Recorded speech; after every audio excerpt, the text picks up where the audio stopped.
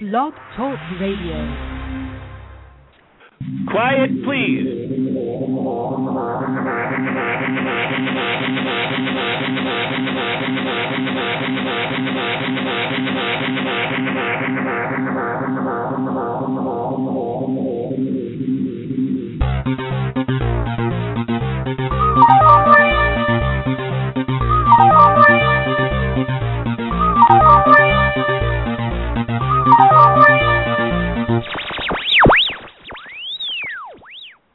Welcome to SIkes Movie Beat, conversations with filmmakers, where we discuss everything film and television. Here on Movie Beat, you're going to learn what to do and what not to do when it comes to making movies and TV. We will talk to everyone behind the scenes and in front of the camera, and they'll provide you with the guests and the information you're going to want to have, whether you're a filmmaker or a fan. And so now let's go behind the scenes here at Movie Beat. My guest today, returning, is Mr. Sam Christensen. Sam started as a casting director. He cast series like MASH and a lot of big movies.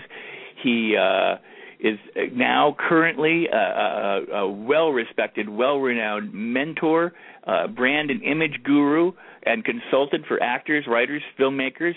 He's someone you're definitely going to want to listen to. If this is your first time listening to SIkes Movie Beat, or if you haven't heard Sam before, you're going to want to stay tuned, and I'll be telling you more about him, and he'll be coming up live in just a few moments. The official website, by the way, the chat room is open.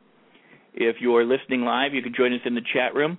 The official website for SIkes Movie Beat is REXSIKES.com. That's the URL. It's REXSIkes.com. It's my name. I'm your host.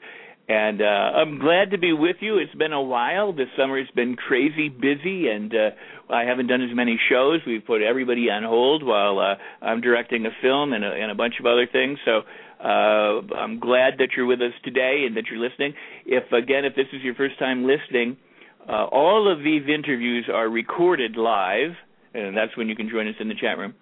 And then they're archived at REXSIkes.com in the interviews blog.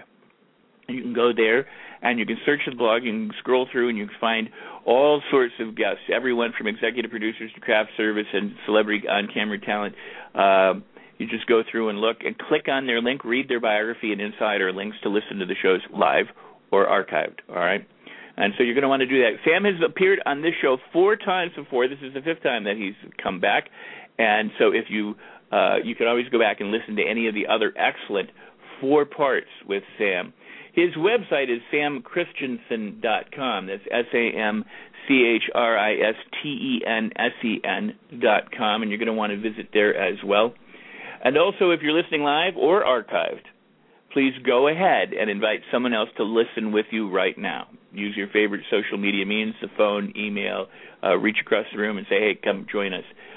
But please do continue to share and spread this website and these interviews around to your filmmaker friends and fans, because Movie Beat's really designed to be a resource for you. That's why I connect you up with filmmakers and professionals who are making it happen. And so all we ask of you in return is to do 2 things. One is spread the information far and near to anyone and everyone so that they, too, can benefit from the expertise, the professional knowledge, the secrets, the insider information that my guests so freely give away on SIkes Movie Beat.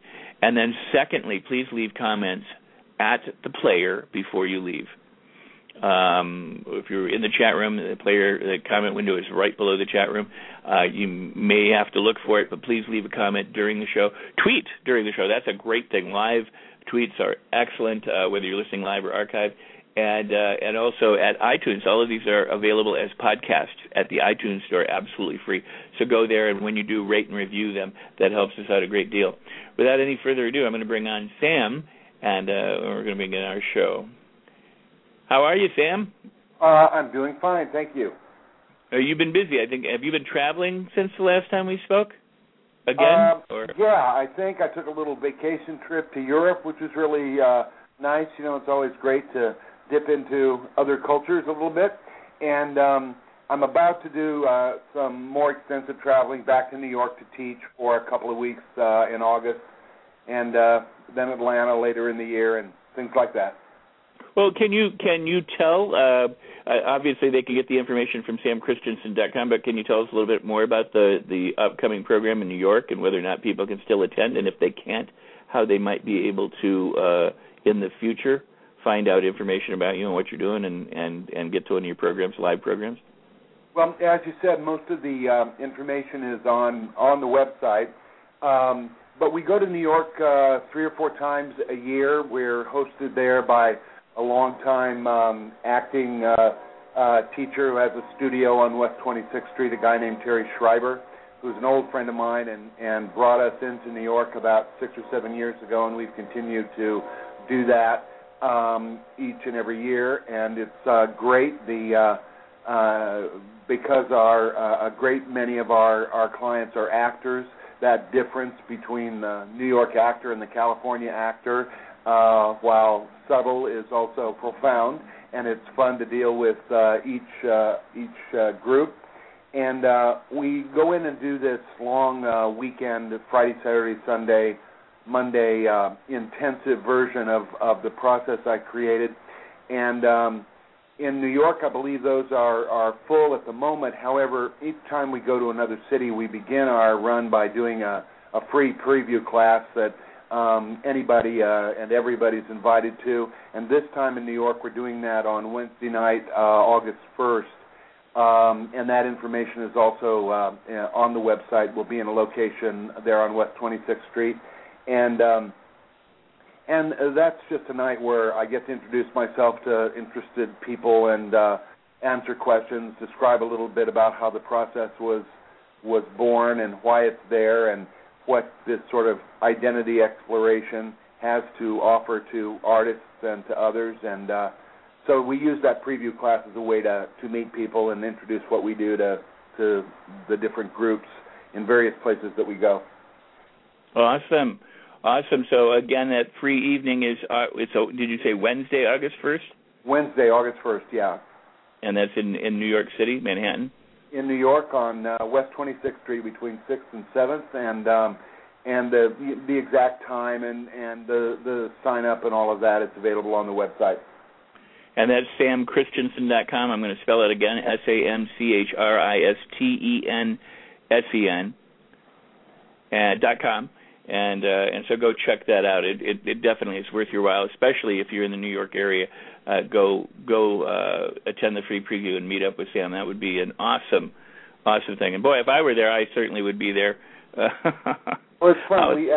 The preview, I like to say, it really is up to others, but I think it's pretty entertaining, and it explains what I do and sort of the history of it, because it really, the work I do today came out of all my years as a casting person and what I learned about what actors are up against. And over time, what's interesting is I now have a lot of directors and a lot of writers who also come and participate in both the preview and then eventually the process, because it assists them in working with actors and writing for them. And that's really exciting, especially in New York when I've got a group of actors, writers, and directors all working together on this identity issue that's being more themselves in their work. So that's exciting. And this year I have several directors in the 2 sections I'm doing in New York. Awesome. Well, and you and I have discussed so many things that both actors and filmmakers and writers need to consider in not only booking work, but in establishing themselves within the film industry and the business that they've chosen to be in, as well as to set a career path. And so I invite people to attend your program live for those very reasons, and much more. Because obviously to be able to sit with you and talk with you and interact with you in that way is a boon that they don't otherwise have, except in those circumstances. But they get to hear from you here, and we've had an awful lot of really valuable golden nugget information coming from Sam. Sam, if you wouldn't mind, could we kind of touch, and because we've gone through some of this before, but let's go through the refiguring the new reality of some of Hollywood's old conventional wisdoms. And one was typecasting. Good news, good news, not bad. What goes with that? And we'll touch on each of these a little bit, and then I want to get into your piece de resistance, the functional definition of charisma. Well, that's great, and if you don't mind, you're always very kind in asking me, if there's any specific thing that I want to talk about in a given show, and that agenda sounds great, although I do want to say something to begin. It happens that I was raised in Aurora, Colorado, and you know what happened this weekend, of course, and I just wanted to mention one item that I read during all the coverage, and it had to do with a quotation from Christopher Nolan about the event, and he said something to the effect that he regretted, of course, what happened for all the obvious reasons that it's regrettable, but and then he added to that somehow this incident had taken both the joy and the innocence away from an experience that he had cherished all of his life, sitting in a movie theater and escaping into the magic of a movie. And, that, of course, struck me because it happened that on that Friday night I was, of course, going to see Batman, and it certainly affected my experience sitting in a theater.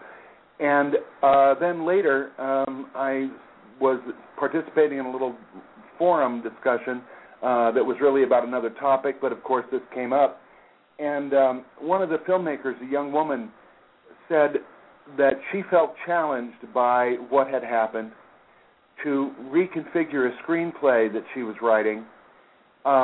And the comment that she made that I found important and touching was that in her screenplay she was forced to find a plot device to drive a certain piece of the story forward that wasn't a gun.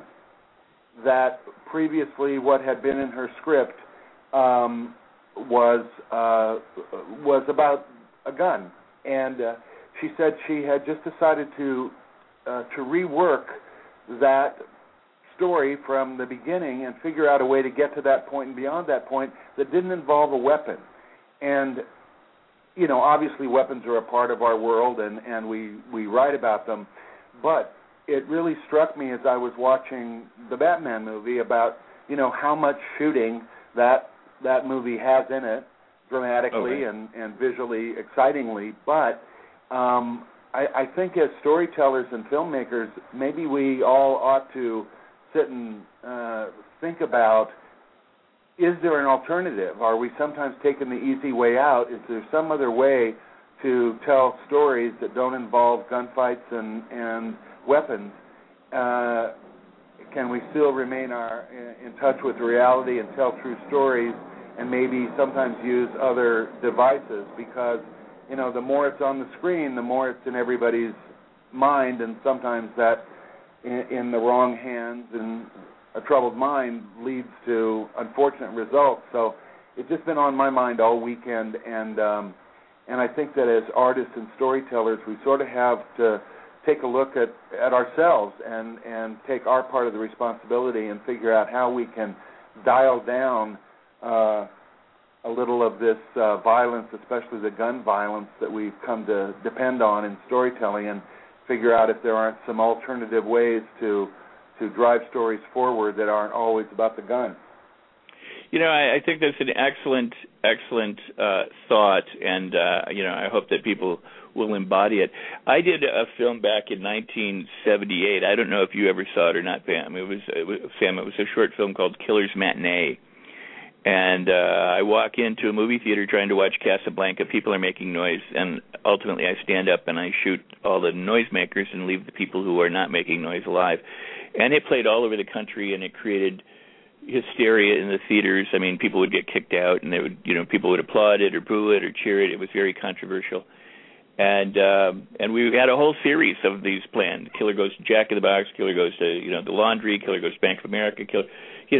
Where at that time it was the filmmakers thought that it was a fantasy kind of thing, and we didn't. We stopped, and there were some tragic things that happened at a San Diego McDonald's not long after this movie, or around the time this movie came out, it was a short and used to play around the country and in between films and stuff.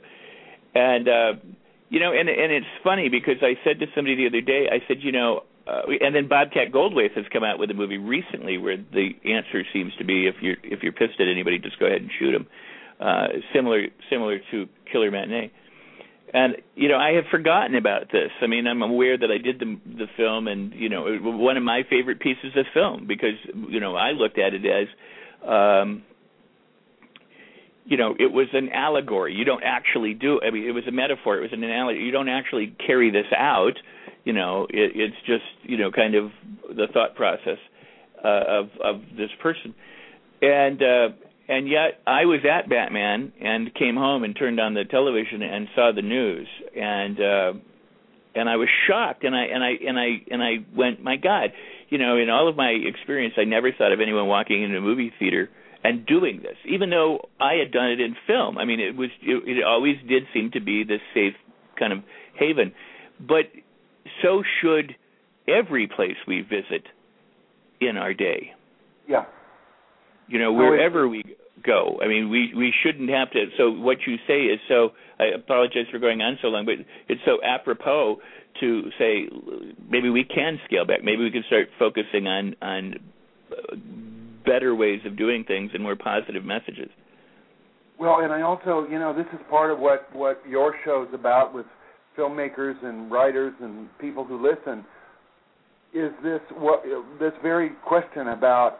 There is so much storytelling, and we're so inundated with media that we, I think, are asked to reconsider all the time what is this relationship between the stories we create and reality, and where does that crossover happen?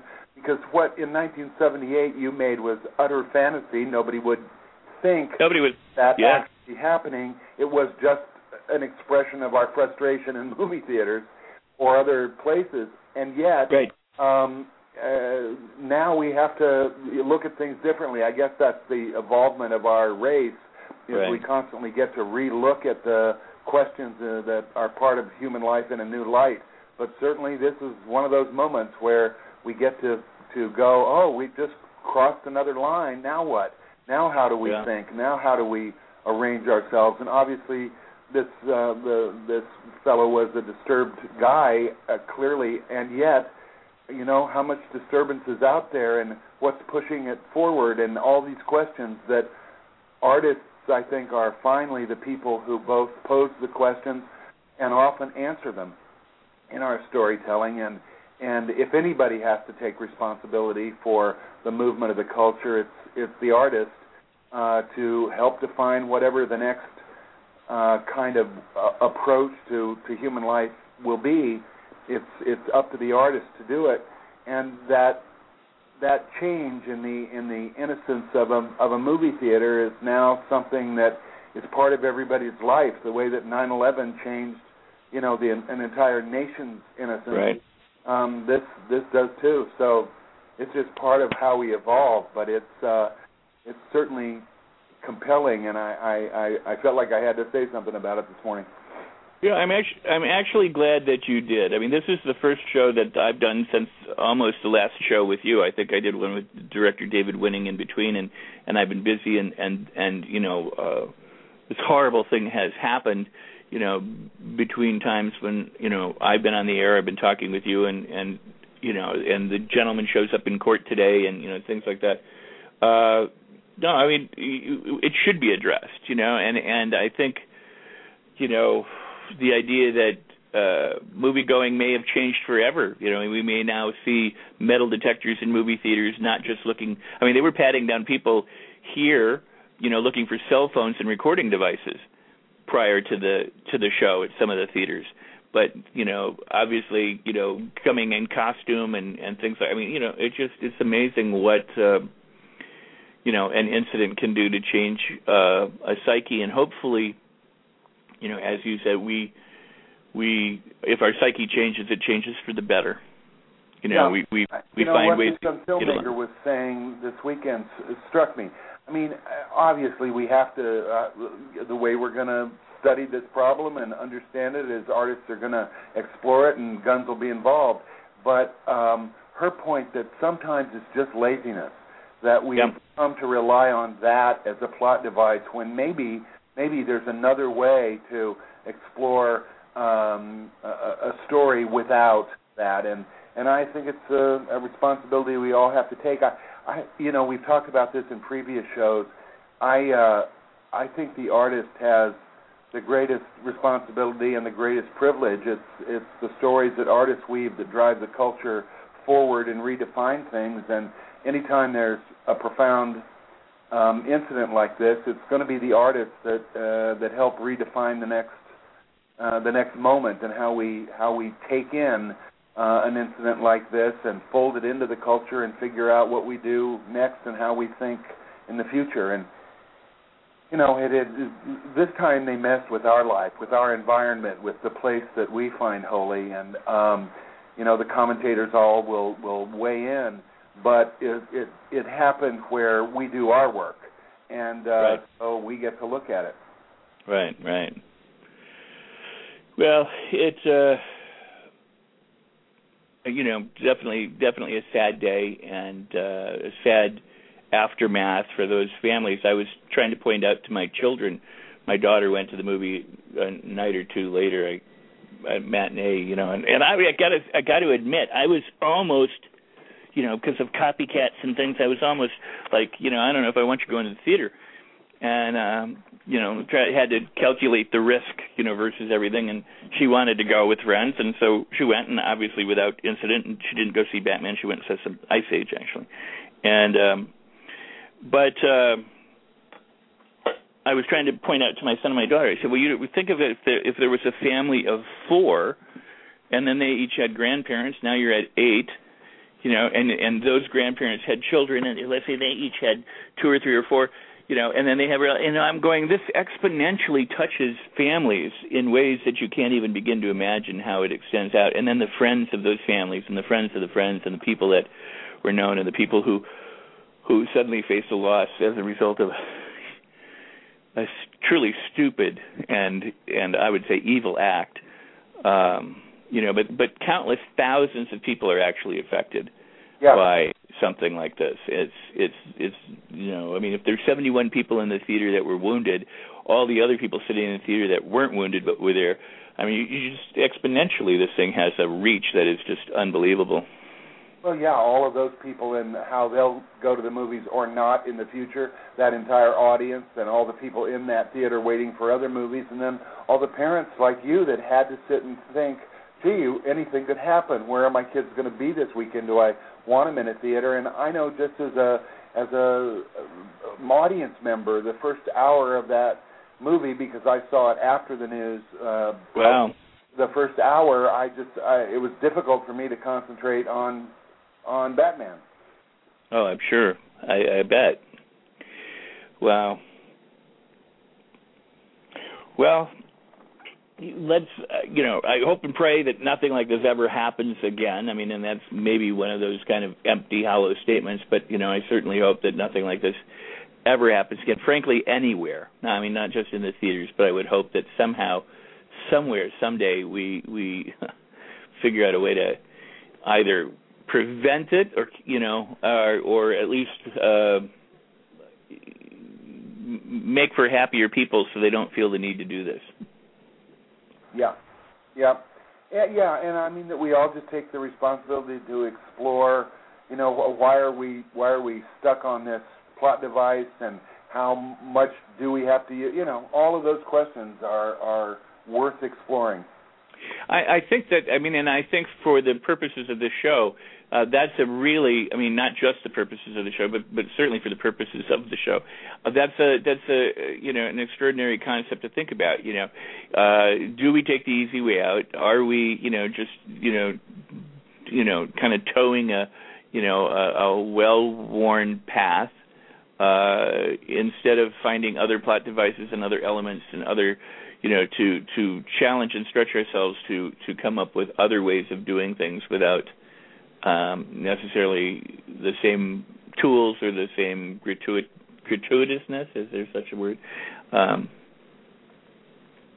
Anyway, I do. I think it's definitely worthy very worthy of consideration, and for those of us who are in this business to consider how else it might be, or what else. I think the storytellers can be the leaders. It's right. possible, as always, for the storytellers, the artists, to set the tone for the next wave of thought and change. And it's a responsibility that I think is one of the privileges of what we do. And I hope people take that responsibility and get clever and think of other ways to answer the question besides the gun. Very cool. Very, very cool. Well, I appreciate you bringing that up and addressing it.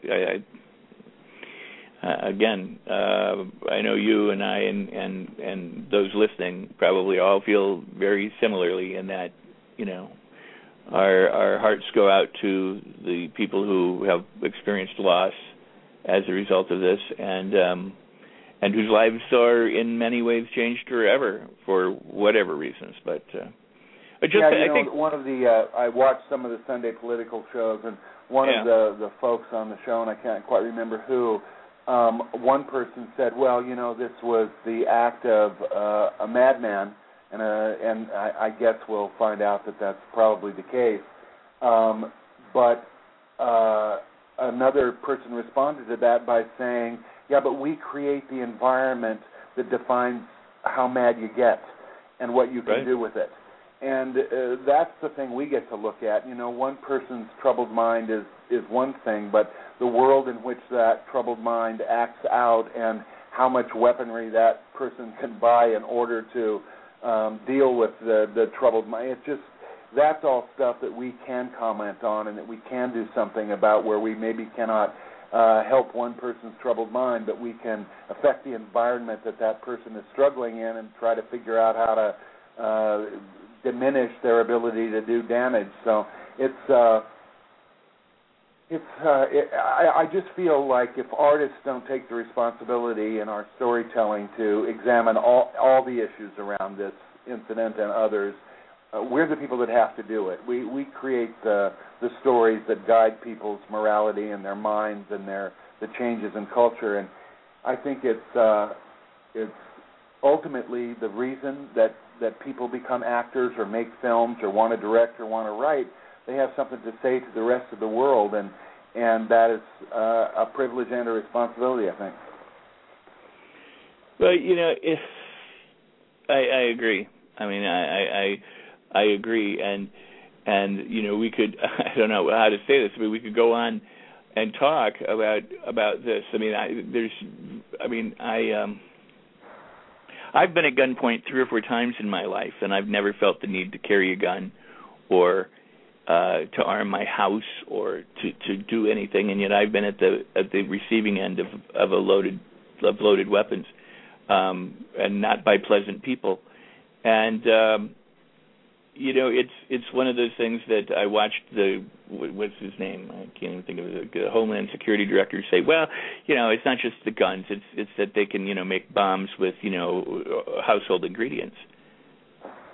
And I'm like, well, yeah, you can. I mean, I can build a car from scratch too, but that takes considerably more effort than going out and buying one. And if I can buy something, and it's readily available, and I can use it to do mass damage, then maybe we ought to think about how accessible some of these things are. Well, yeah, I mean, there's a lot of issues and politics and stuff involved in that, but I certainly think that it's up to us to lead the discussion. Well, I agree. That stuff all has to be discussed, and it's going to be in a movie or in a play or in a novel or in a poem that we begin to further explore and suggest the alternatives and begin to say what are we going to limit and what are we not, and how much are we going to trust people to make their own decisions, and all of those questions that eventually get legislated, I think, are posed by story and by movies and by art. That's where we begin the exploration, and that's what we're here to talk about. So. And that's again, it goes back to being a fascinating point, and that it is up to the artist to pick up the mantle you know, if we're going to see social change, it's going to start with the artist and the arts and getting it out that way. I think you're absolutely right on that. And it's interesting. It's one of the more subtle points, because there's a lot of gunfire in Batman, but also one of the subtle plot points that Christopher Nolan is making. I mean, Batman at one point says, "Can we do this without shooting? You know, can we do this without bullets?" And you know, he sort of dedicates that character to what ways can we do this without bullets. And it's what made that experience. I'm not a big epic sci-fi movie fan. It's just not my particular thing, but I always want to see the best of them. And he was dealing with a lot of stuff just besides the pyrotechnics and the age-old question of good and evil. He was posing some other kinds of ideas in there. And on the one hand, the environment he created was all about urban violence and guns and all that, but he was still asking some other kinds of questions and beginning a discussion that I'm sure he didn't plan for it to be as pertinent to the weekend, his opening weekend, as it was. But you know, it's even in his approach as an artist to ask that question about do we have to do this with a gun, and that struck me even more powerfully watching the movie than it otherwise might have, just because of the events surrounding it. Wow, right. Wow. Alrighty. Let's move on. Let's go for it. Let me say that you're listening to Rex Sikes. We'll just take kind of a break right here and go. You're listening to Rex Sikes Movie Beat. The official URL is REXSIKES.com. That's Rex Sikes. That's .com. And all of these interviews are recorded live and then available as archived on the interviews blog there at RexSikes.com, Rex Sikes Movie Beat, and as podcasts. So be sure to go back and listen to all of them. There's over 300 and some plus hours of programming, so you'll want to go back and hear them, each and every one of them, I know. And then Sam has at least 4 shows that we've done together previously, and you're going to want to go back and listen to each show that Sam has done. So you can find it right there at the interviews blog, Rex Sikes Movie Beat. The summer schedule is a little bit different. I just am kind of playing it very loose because of commitments that I have this summer, and so almost everyone that was booked for the summer has been bumped. I mean, we've pushed it back into the fall and have changed things around, and so stay tuned and be aware of that.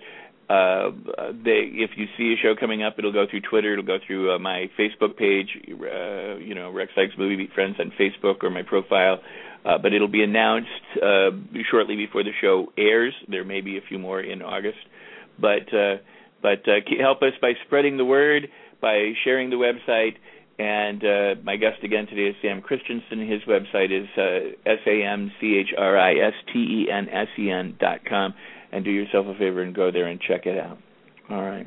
So we're talking with Sam Christensen. Sam, I had asked you before a little while ago about the going back and revisiting some of these and briefly about typecasting. Good news, not bad. What's up with that?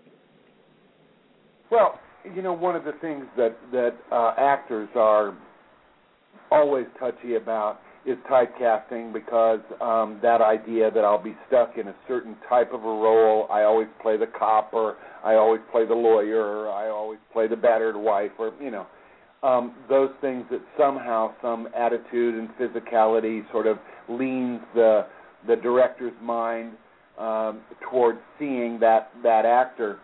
And actors, of course, are afraid they'll get trapped there, that the full range of their skills won't be explored there, and yet on the other hand, they're happy that a certain casting box is offering them regular opportunity. And it has always struck me as sort of a specious argument in this way.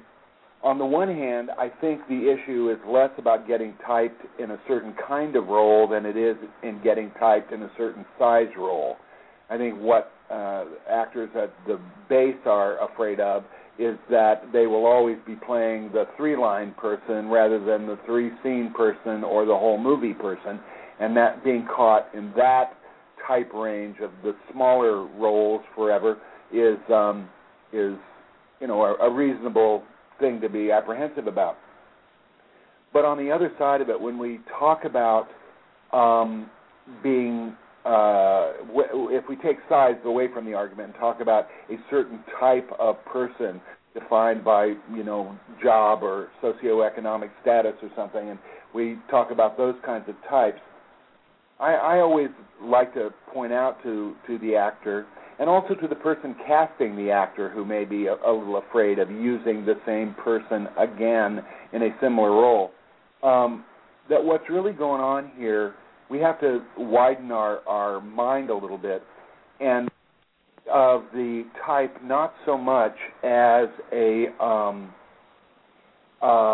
as an issue of the style of role, but begin to think of it more as a frame.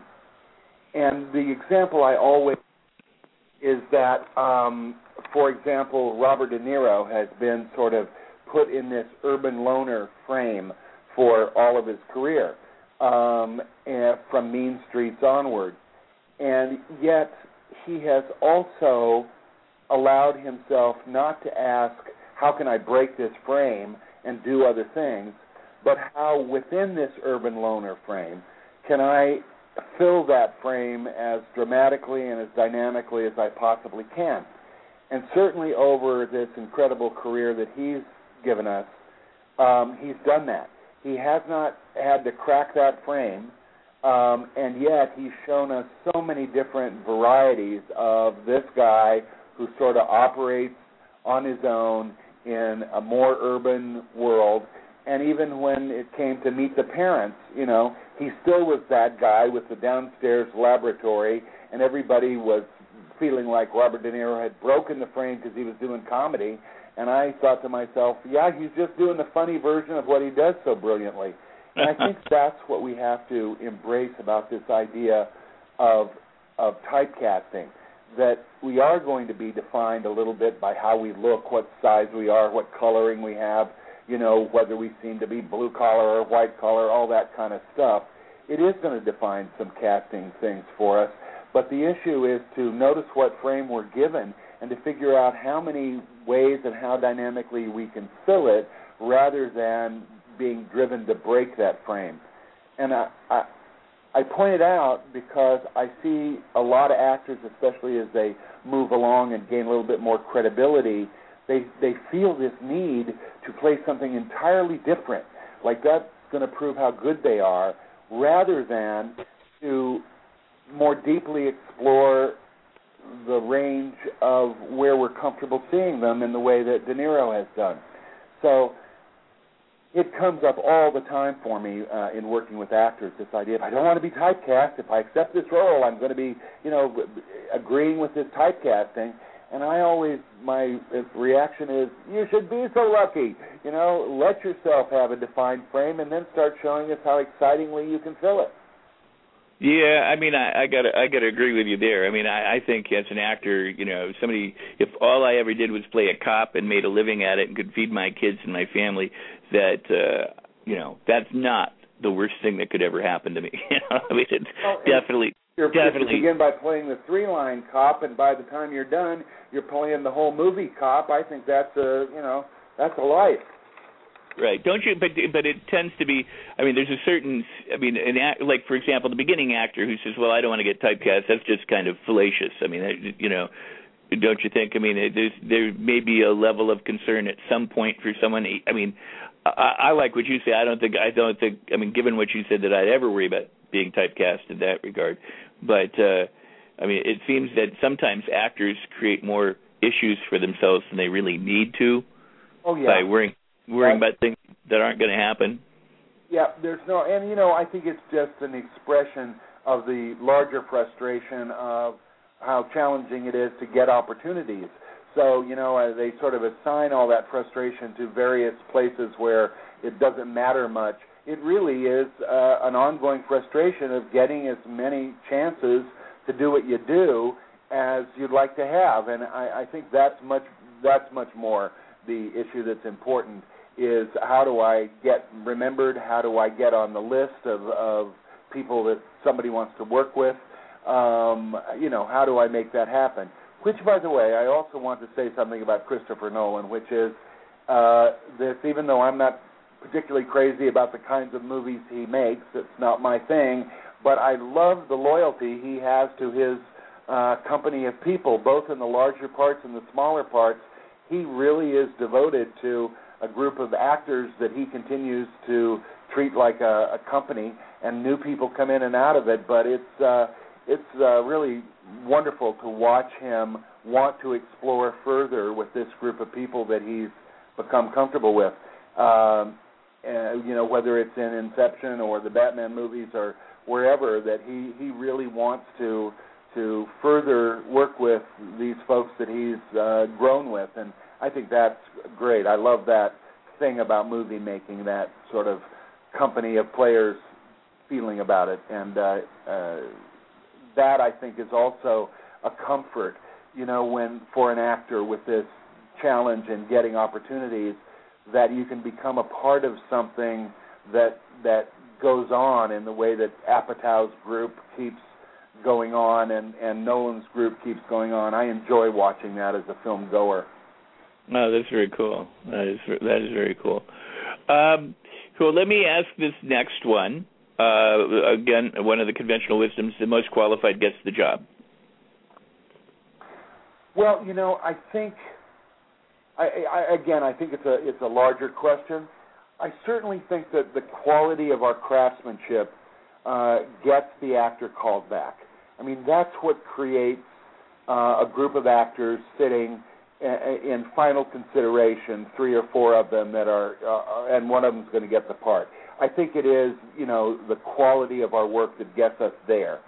But once we're in that final consideration, I think there's more to it than the best performance gets the job, because at that point, pretty much everybody's going to give a pretty good performance. That's why they're at callbacks. That's why they're in final consideration. Ostensibly, any one of the 3 or 4 or 5 people sitting there is castable. I think then the issue, there are 2 things that I look at that moment. One of them is, what else is it besides the quality of the craftsmanship that is going to create the job being gotten? And then I think there's also this matter of not making the job being gotten the goal. Naturally, logically, it would appear that getting that job is the goal of a callback. But I think the real goal is to go, gee, if I get the job, that would be great, and that's a bonus. But my real goal here is to make sure that this director or the producer or the writer, whoever's watching this audition, that I'm on their list forever. I may or may not be tall enough or wide enough or silly enough or whatever for this particular role, but what I want to make sure from this callback is that I go to producers every time, that I am always on their list, that they want to work with me, whether it's this one or the next one or the one after that. I want to know that I have come in here and done the work that's expected that got me to the callback. I put a signature on it so I can distinguish myself from the other worthy actors that are at this callback, and that finally what has happened as a result of the callback is either I get the job or I'm going to get some job with these people because they will always have me on their list. I think when actors go in with that in mind, it takes a little of that pressure off the audition, which I think sometimes hurts those callbacks, all that pressure of I have to get this job. And it also, I think, is a longer view in terms of auditioning toward a career rather than toward single jobs. And ultimately, this is what an actor wants, is a career full of jobs. So right. All of this pressure on a given callback, a given job, and I have to be better than everybody else, I think is misplaced. I think that thing of I'll do the quality work that got me here, and I know what it is individually that allows me to have my own signature take on this thing, and that will either get me the job or make me permanently remembered. I think then it becomes, an audition becomes an investment in a career and not just a one shot, I hope I get it kind of. Yeah, I love all of that. I think that makes the most sense. Go for the long term rather than the short term, and create a career path for yourself. With the goal being to always be in the forefront of people who can hire you's minds rather than get the specific job. Now, But I'm going to ask you a separate, different kind of ass-backwards questions. We all know about going into the audition and blowing the audition and being bad, not being enough, not having done our homework and all that. Have you ever, because you've cast so many things in your life, have you ever encountered the actor that's just too good for the part? He might overshadow the lead, or she might overshadow the lead, that if you put them in the scene, they're going to knock the socks off of people. And, are there ever those counter constraints on things where we didn't cast them because they're too good for this particular job, Yeah. I don't think that happens often, but it right. certainly has happened. I've been sitting in an audition where a director has felt, and it might be that the craftsmanship is better than the leading actor. More often it would be that person is just more powerful. They just right. steal more camera. They're going to steal focus from the lead.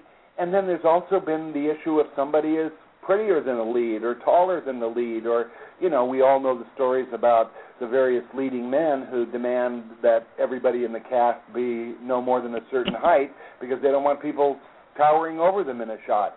All of those considerations come up, and I think it's part of the director's job to think about those things, because there is a certain balance that has to happen in storytelling, and naturally any director wants the best actors that he or she can get, but at the same time, a movie has to have a flow and a balance, and if you have three standout performances from one scene characters and they overshadow the general flow and quality of your ongoing cast from scene to scene, that creates one of those disturbing movies that the story is interrupted. And so I think certainly a smart director is thinking about that in an audition process of not only getting high-quality people, but maintaining some kind of through line and balance in the whole cast that's made up of all of these parts. And I don't think, that's not something, of course, the actor's thinking about. They're just thinking about giving a good audition. And, there's no reason they should be considering the fact that there are other factors going on, but there are. There are definitely a lot of other factors. I once had a woman who's become quite famous since lose a part because she had blue eyes. It was simply a matter of she had bluer eyes than the leading woman of that particular movie that she was going to be working opposite in 3 scenes, and the director just said, she's going to make my leading lady look less good. And the young lady lost the role because of that. Now, that director kept that in mind and made sure that young woman came back and had a bigger opportunity in the next thing that he did, and actually that next thing is what led to a big break for her.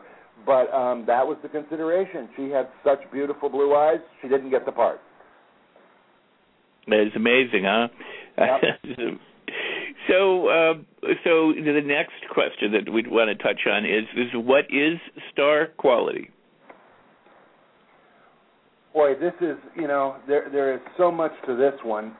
I think there are the sort of obvious things that we always hear about. The camera loves him. She has that it factor. All of those kind of simplistic explanations. But I think they also are, they capture something. There's something about the combination of obvious intelligence, of an outstanding look, which may not be beauty at all. It just may mean distinction of physical look. For instance, Jonah Hill is not a beauty, but he has a distinct physicality. That a person owns that physicality, whether it's great beauty or whether it's some other kind of physical distinction. And that, because I think the camera doesn't just love beauty. The camera loves things that are distinct, that are alive and present. And so I think that if one of the things that, people in Hollywood decry is that it's so much about looks and beauty, and the more average-looking people are complaining about the fact that it limits their chances. Obviously there's not much we can do to change that, and I think it's much more about ownership than having a certain kind of look. It's owning the one you've got and stepping fully into it and being willing to be as Jonah Hill as you can be. Then I think we create part of that star quality. The other part, I think, is in that thing we were talking about before that can happen in a callback, that signature of your work. That, first of all, it's good craftsmanship, bottom line, because that's expected.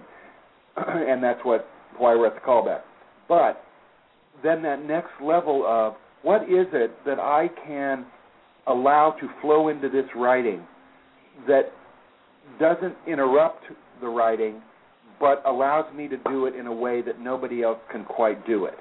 And that is really not so much acting and craftsmanship created as it is identity created, where you go, what is it about me that people recognize? What is it they distinguish? What is it they describe when they're describing me to another person? What is the thing that stands out? If I'm going to introduce you to Diane Keaton, I'm going to say, you're going to love Diane Keaton. She's got this wacky, dizzy kind of thing going on.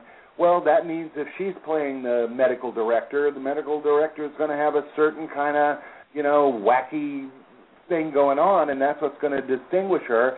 She is, of course, going to do good work as an actress and as a craftsperson, but that signature is going to come from her identity. And I think a lot of times that's what actors leave out. They're so busy honoring the character they have to create, which they should do, but they forget that they are also a unique human being approaching that character, and that the written character deserves the humanity that only they can give it to lift it off the page and to distinguish their performance. And I think ultimately that's what we mean when we say star quality, that comfort with one's physicality, that willingness to let your identity and the aspects of it fill up a character. I think those are the things that have the potential for star quality. And then there's the other, incalculable part, which is the right parts and luck and, the right number of close-ups that feature your work and all those things that contribute to everybody noticing your star quality. But I think the ability to take advantage of those opportunities has to do with that complete physical acceptance and comfort and that willingness to define the role with aspects of yourself as well as honoring what's written for the character. If a person is willing to do those things, then I think you have that the base of what the opportunities may create being a star. Wow, I like that. I mean, that's very good. I think it helps people understand so much about it and about the process itself, and some of the contributing factors. And now, since we're talking about star quality, what about the notion of charisma, and what is charisma, and do stars have it or not have it, or how do you get it if you don't have it? Can you? Well, I think that charisma is a potential in every human being. That this ability to create a focus, it actually comes from the Greek word meaning light. This feeling that this person has a light to them, that they draw focus, that we are drawn to them the way that creatures are drawn to light. And I think it is potential in everybody. We certainly have proven over the years of filmmaking that it does not necessarily have to do with looks. There have been very many charismatic performers who weren't beautiful. You know, Wallace Beery back in the 30s was a charismatic character actor. They wanted him in everything. People couldn't take their eyes off of him. He was the #1 box office attraction for about 4 years running in this country, beating out Clark Gable and, you know, all the other men. And this guy was not a looker, and yet he had this thing. You couldn't take your eyes off of him. And certainly all the way through movie history, we've had people who were gorgeous and people who were not gorgeous, who had charisma. Woody Allen, you know, is charismatic, and he's far from being physically gorgeous. And I think that if, first of all, a person recognizes that this light that can draw people to me and that can make people want to watch me and want me to tell stories, if I think each person says it is potential in me, just like it is in everybody else, that's the first hump to cross, that it doesn't have to do with something I don't have. I think a lot of storytellers go, well, I don't have the necessary beauty or the necessary wit or the necessary height or whatever it may be to create charisma. I think that idea has to be let go of, that every person has the potential for it. And then what I believe actually makes it happen is a kind of self-acceptance that isn't just the kind we all have to work on in our own heads, you know, to learn to love ourselves. I think everybody does some of that work in life. But the ultimate willingness to be public with it, to actually verbalize your own self-acceptance. Because it is when a person says something that allows them. Many years ago, I'll tell you a little story. Many years ago, I was watching the Tonight Show. Johnny Carson was still on. That's how long ago. And he had Catherine Deneuve on that particular night. She was promoting a movie called The Hunger. And, yeah, it was a good movie years ago. David Bowie and Susan Sarandon. And Johnny Carson was, you know, like those beautiful blonde women, and he was a little less than at his usual ease, and she hates that kind of publicity stuff, so she wasn't very at ease. And they went to break, and you know how sometimes you come back on the talk shows and people have relaxed a little bit.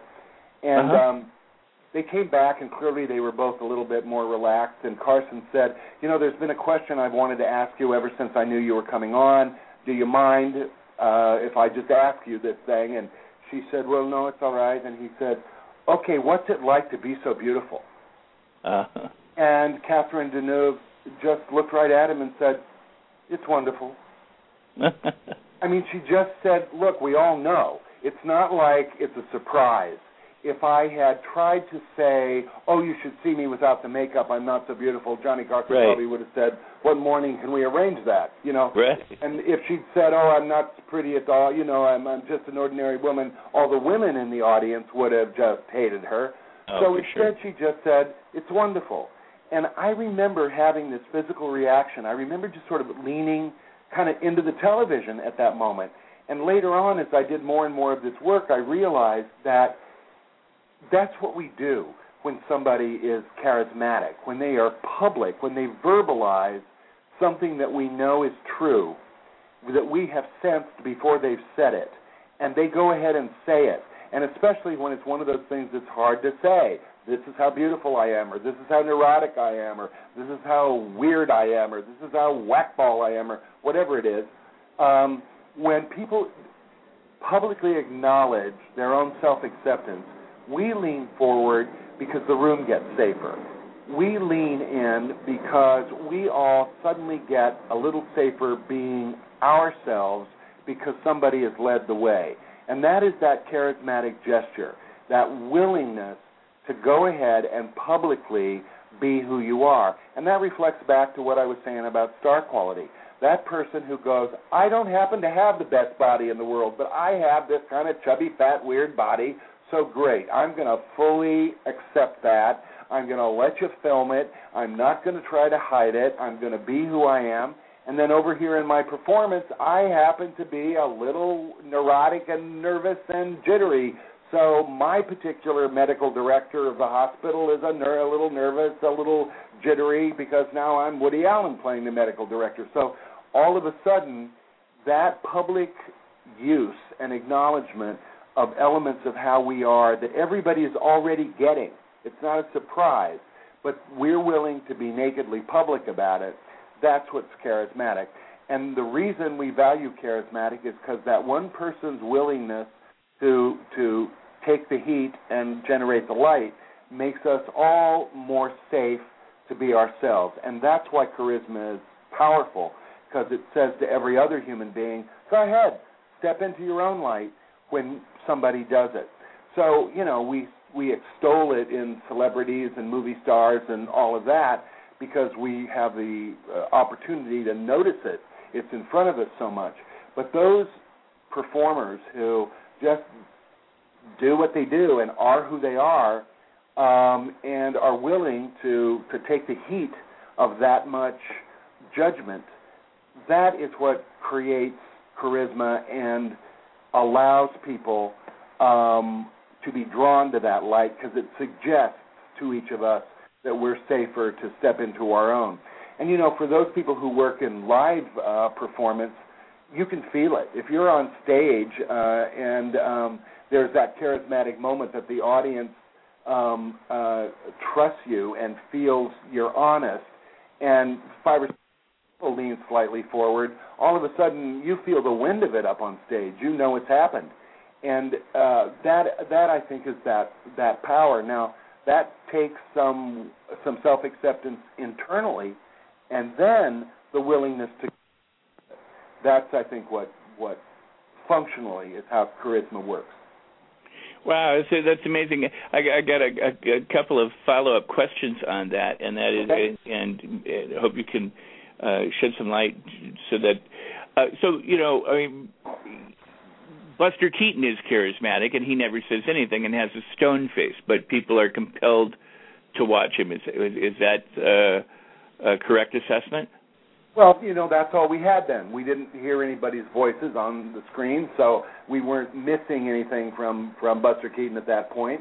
And the very fact that Buster Keaton would put this little doofus guy in these situations where he was obviously the fool and he was obviously the butt of the joke, and he said to people, sure enough, this is who I would be, or at least who this character is, this piece of my humanity. Now, on the other side, Buster Keaton was a huge movie star, bigger than we all give him credit for, and so he was a powerful man, but on the other side, he made no secret in his life of how shy he was, how victimized he was, what a loser he thought he was, even though he clearly worked life out a different way.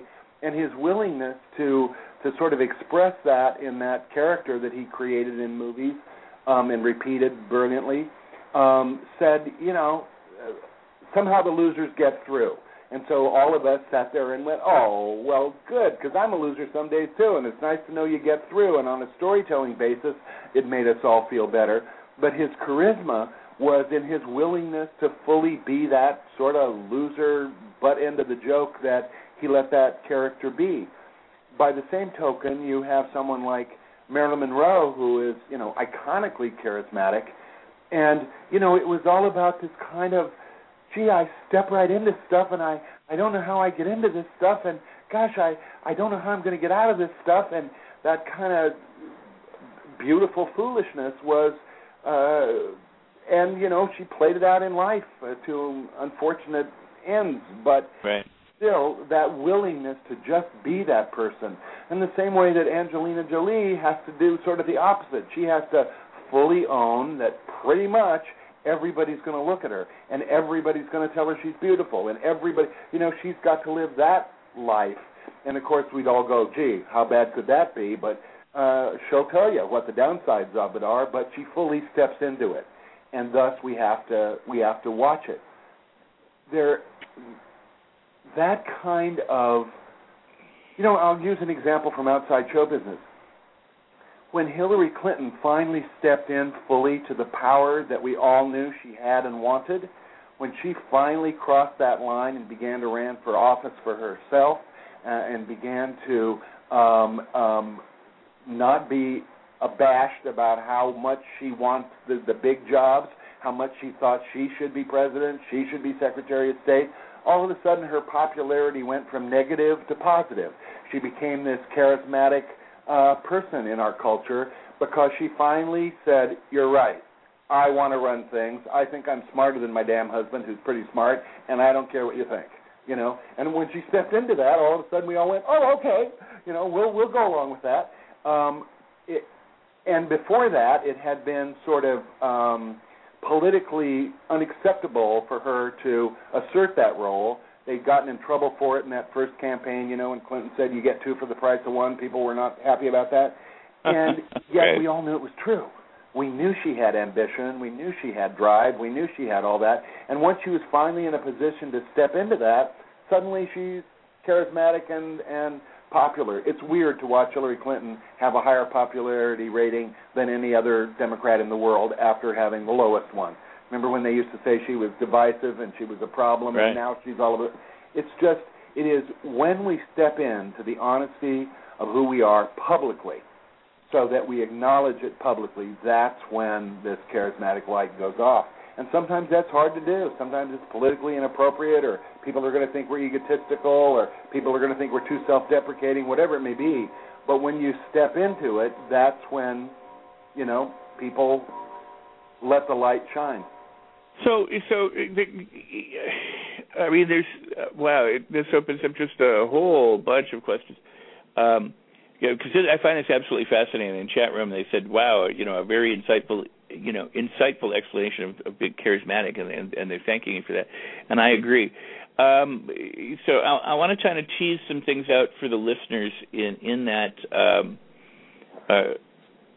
You know, Kathy Bates did the topless scene in the hot tub thing. I can't think of it. We all know that she's a great actress and everything. Oh. Is that part of? And everybody then made fun of her, or Dennis Franz, who I would never, ever probably have used the word charismatic to describe him as an actor. And no insult to the gentleman. He's you know, the same thing with Ricky Jay. Ricky Jay I don't think of as somebody who, to me, embodies charismatic. And yet their presence on the screen, and you know, they're there. You know, they work. But you know, Dennis Franz had to bear his ass in NYPD Blue and stuff like this. I mean, and I think he got a lot of flack, but I think a lot of people also went, you know, here's this older guy who's shown his ass on TV, and I think at the same time he got a lot of respect for that. I guess what I'm trying to ask is, when it comes to letting it all hang out, I mean, I can look at the neighbor next door who's, you know, fat. I mean, and this is fictitious. I don't have a neighbor like this, just so you know. But fat, you know, beer belly, burping, farting, you know, somebody like, I don't know, I can't think of the character on television, you know, scratching their butt. You know, they're just completely at home in their slavishness. You know, they're honest. They don't make any bones about it. Is that an aspect of charismatic? I mean, is that the kind of thing you go, well, I mean, I'm compelled to look at this person because they are authentic, even if it's not something we ourselves enjoy. Does that make sense? Well, let me say this. I think that kind of honesty and authenticity is a part of it. I don't think it's the whole charismatic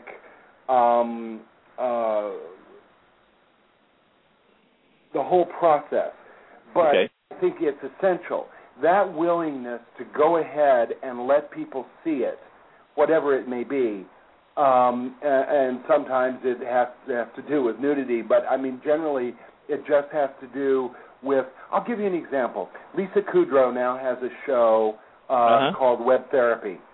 And she plays the most unpleasant woman you can possibly imagine. I mean, just ambition and doesn't care about anybody else. I mean, it's just, and there's something so compelling about this performance.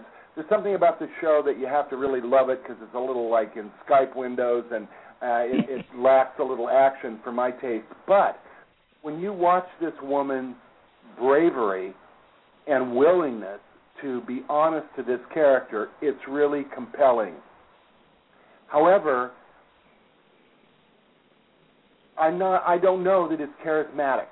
I don't know that it is so much an aspect that I already suspected or felt about Lisa Kudrow that she's underlining, that it makes it that kind of light that makes me feel safer about being more myself. But that kind of, on the other hand, I'll give you another example from television. In Nurse Jackie, that woman whose name is escaping me at the moment, Edie Falco, she's made it pretty clear in all the way from, the beginnings in the show that made her a star for 10 years, all the way from that show onward, she's made it pretty clear that she is a tough New Jersey woman. She doesn't brook any crap. She, will walk off the set if you piss her off. She doesn't take in. And in Nurse Jackie, she has capitalized on that role along with this woman's doubts and inadequacies. And there is something charismatic about that performance. I'm not sure if the show's perfect, although I watch it. And yet, somehow in that performance, she lets us know this is pretty much what you'd get out of the nurse's uniform, too. I can be this rancorous and this difficult and this insecure and this sweet. This is pretty much who I am, only a nurse. And that performance creates that show being so watchable. This authenticity is essential, and then that willingness to call it out and say, yep, this is who I am, and I'll take the judgment because I'm more willing to let you see it than to hide it. And I think, every one of us have stuff that we tuck in, that we prefer people didn't see. And when we get up on stage or in front of the camera, that's the stuff we're probably going to want to tuck in and hide there. And yet, if we make that choice to not hide it, then we have this effect of letting everybody else know they're safer to not hide their stuff too. And I think that's the charismatic effect.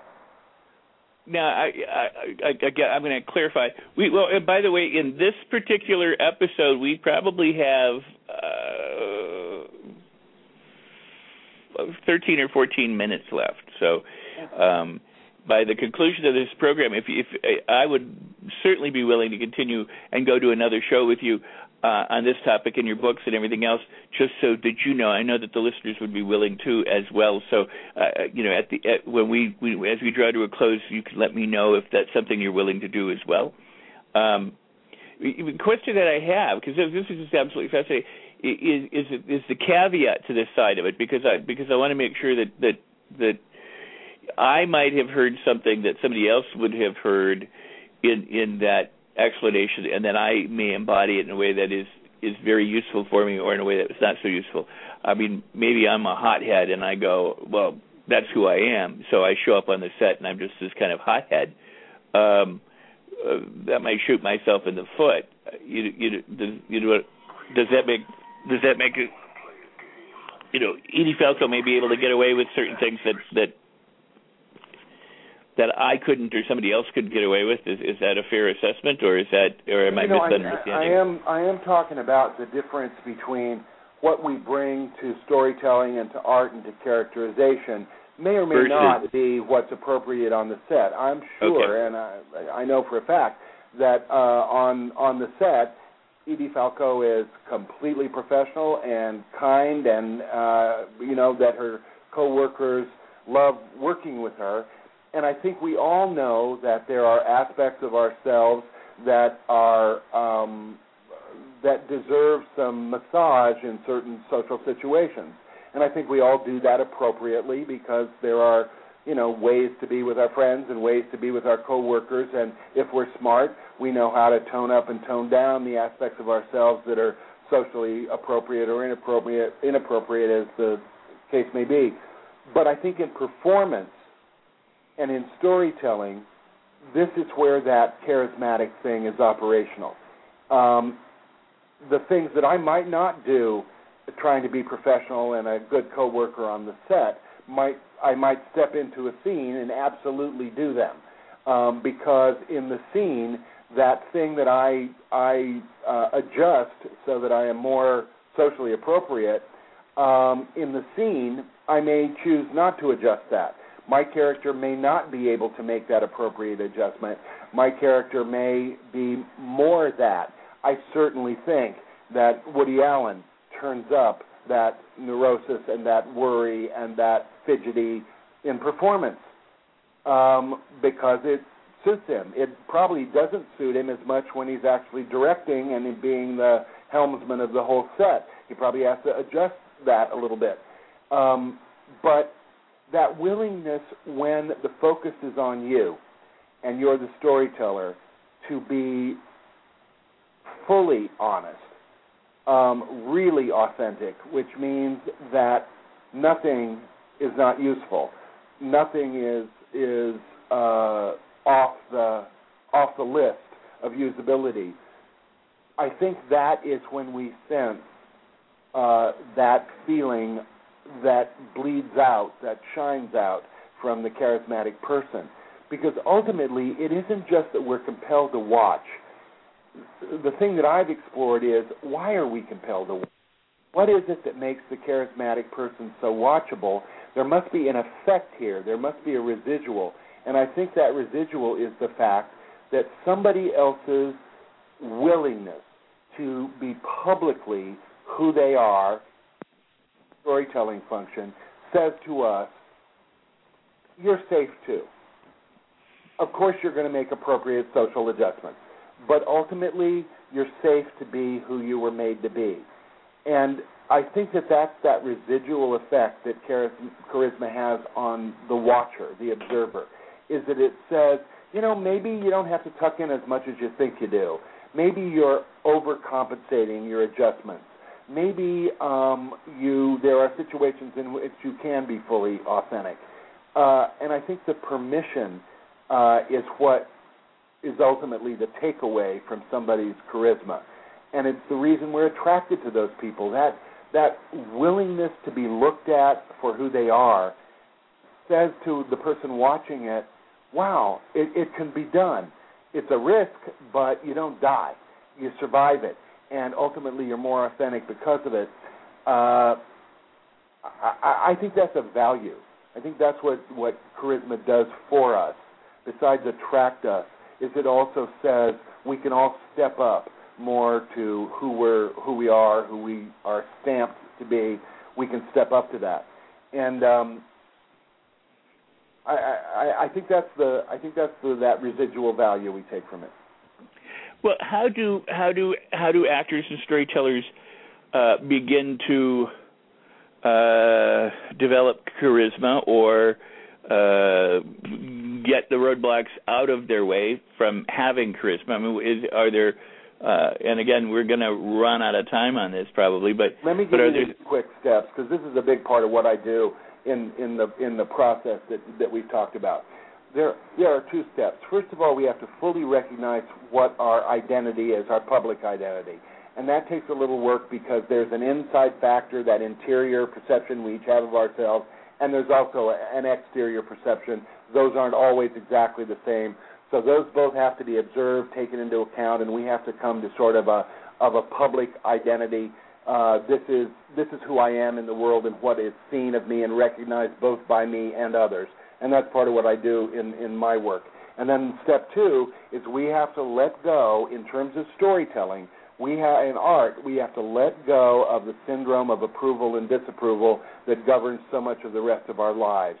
It governs the rest of our lives appropriately. There are certain things we should do and not do when driving. There are certain things we should do and not do in theaters, all of that. But in terms of art, we have to let go of whether it is approved of or disapproved of if we're going to be charismatic. We have to have a real sense of what the totality of our identity is, both publicly and personally, put those together, and then we have to go, I don't care, I can't worry about whether it's approved of or not. I can only worry about whether I'm honestly letting it be seen. And then I think we have that potential to take what is the charismatic seed that's in each of us and bring it up to its full use to make other people more charismatic in themselves. Now, this is where somebody with your expertise and your experience and the years of experience that you've had in recognizing and discovering talent, in helping people start their careers and launch their careers, both as a casting director and as a manager, and all the different variety of aspects in which you've worked in show business. So, when you do your workshops or somebody comes to you, one of the things to do, just so that we understand, is to reconcile the public image with who they are. I mean, in other words, or who they are with their public image. You know that way that sometimes somebody will say, "Oh, I love you because you're like this," and you'll go, "Really? You think I'm like that?" People will say things to you that really, I don't think that about myself, but it's interesting that you do. We all realize that there is a little bit of a difference between how we perceive ourselves from the interior and what other people get on the exterior. So that interior and exterior need to be put together. Those two things become the public identity. Now, we still have our interior, of course. There is the exterior. But in terms of what an actor takes a picture of, who it is that's auditioning, that is a public identity. It's their interior coupled with what's going on in the exterior. So in my process, that's what I do. I bring those two things together. I help actors, others find out what's going on outside them, unify it with what's going on inside them, so they come to this, here's the public person I'm working with. And then I work on these issues of letting go of the approval factor and all that. But that issue of uniting the public, the outside, with the private, the interior, putting those two identities together to create this person that is the storyteller, because both sides are operational simultaneously, that's kind of why I have a job, is that's what the process helps people do. But it's such an incredible thing. I had a casting director friend of mine. We sat down at lunch, and he looked at some headshots, and he said, no one's ever captured who you are. None of these shots look at all like who you are. Here's what I want you to do. This is how I want you to take your photo. This is what I want you to do. And I went out, and I said, okay, and ended up getting the headshots and went back with him, and he said, finally, this is right. And immediately the difference between the response in auditions and booking and things, Now, I personally would never have thought to do what he did, and I said to him, I said, and he was very flattering, but he said, we need good fat guys, and I said, wait a second, do you understand what you just said to me? And he goes, what? I said, you called me a fat guy. He goes, own it. He goes, we need good fat guys, and I said, yeah, but you called me a fat guy, and he goes, you're a fat guy.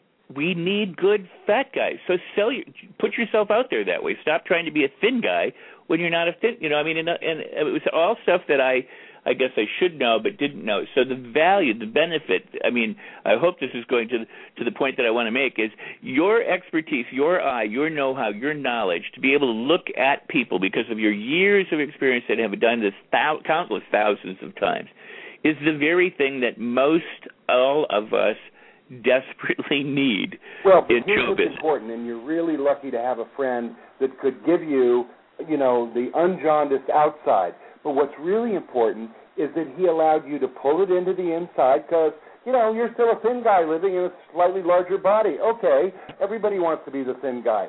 So you got to go, okay, the real identity here is this combination of who Rex is inside and always has been, plus this outside identity. Okay, let myself take a picture. It isn't as if the inside Rex disappeared in those pictures. It's that They acknowledge both the outside and let you still be who you are. You can look in that picture and go, yeah, that's me. I had to pull fat into it, but now we've got a public identity. It allows me to acknowledge this interior that I have, which is where your work's going to come from. Can't make that go away. We don't want to make that go away, but it also acknowledges one piece of that outside identity, which in this case was fat. I'm hopeful that other pieces of your outside identity got acknowledged in those photos too. And then what happens is we have a photo of the person that's going to get cast. The outside has been acknowledged, at least that fat element, probably other elements of the outside, and your Sure. inside is there too, all of a sudden we've got a whole identity. That thing of trying to convince people of who we are, we're thin when we're not, for example, or just giving in to who they are. Okay, now I'm the fat guy. All the things I know about myself disappear. No, all that stuff interior to you that you've always been is still an element. You aren't just what they think, but you've acknowledged what they see. And that's what I work on with people, too. So my awareness that the problem has to be solved is based on my experience. But what I give to people isn't my view. It's how to find out what that outside is, how to put it together with your inside, and come up with this public identity that you're going to take pictures of, that you're comfortable being, and that acknowledges the outside. So what I try to do is give people a process so that they can do for themselves what your friend's contribution helped you do for yourself, which was get to the public reality of Rex in a photograph. And that's what I want everybody to be able to do, because everybody has those photos that aren't who they are, you know. That was the initial reason that I started this. And it just bleeds out to so many things, because it turns into what we bring to a performance. It turns into how we do our website. It turns into what happens in an interview and an audition, all that stuff, because we not only want your good work, we want the authenticity of who you are fully, which has to also encompass the outside perception. Wow. You know, Sam, I got to say this. We are out of time, and I'm going to implore you, I'm going to beg you to come back in the fall. Rex, you know, I love talking to you. I'm happy to come back, and we'll talk about that. Let me know when. And I enjoy talking to these folks on the radio who I don't know, but I hope that I offer them something useful. Well, you do. You offer them so much value, and I appreciate it so much. And I'd like to pick up kind of like right where we are, if that's all right with you. But also, you have two books that are writing. One that's coming, one that's written, and the other one that you're working on.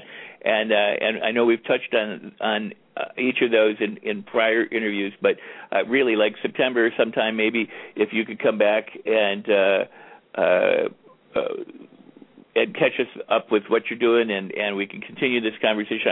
I would certainly love it, and so I know that my listeners will too. Me too.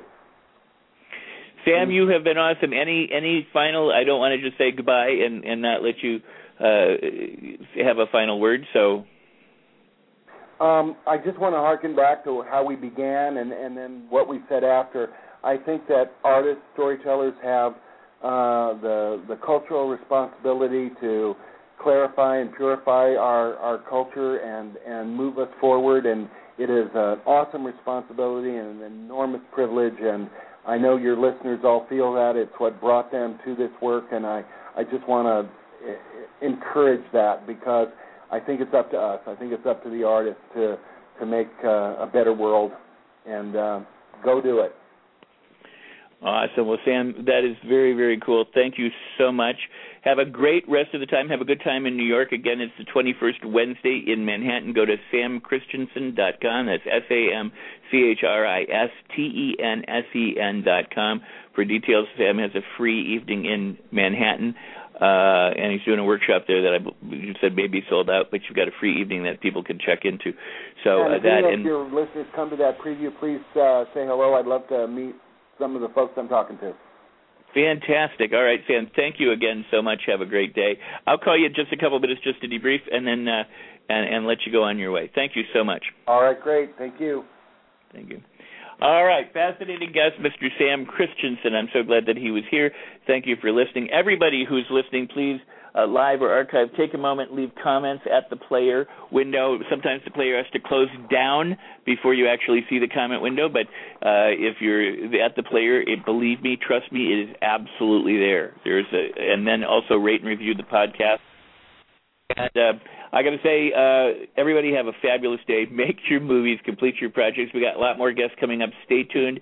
Schedule's different. Go follow Sam on his to his website. Follow me on SIkes Movie BT on Twitter. SIkes Movie Beat on Twitter. Join at SIkes Movie Beat on Facebook and on YouTube. SIkes Movie Beat, and check out Serum the Movie on Facebook. Please do that. That's the movie I'm directing right now. And we'll see you at next time. Until we meet the next time, that is a wrap.